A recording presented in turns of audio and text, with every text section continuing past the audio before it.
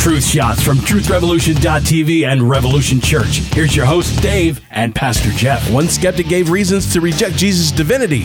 A major point was Jesus' failure to recruit anyone from his own family. Well, it's true that at one point Jesus' family thought he was crazy. Mark 3:21 tells us when his family heard about this, they went to take charge of him, for they said, he is out of his mind. But it didn't stay that way. The book of James was written by someone pretty important. I'll say it was written by Jesus' brother.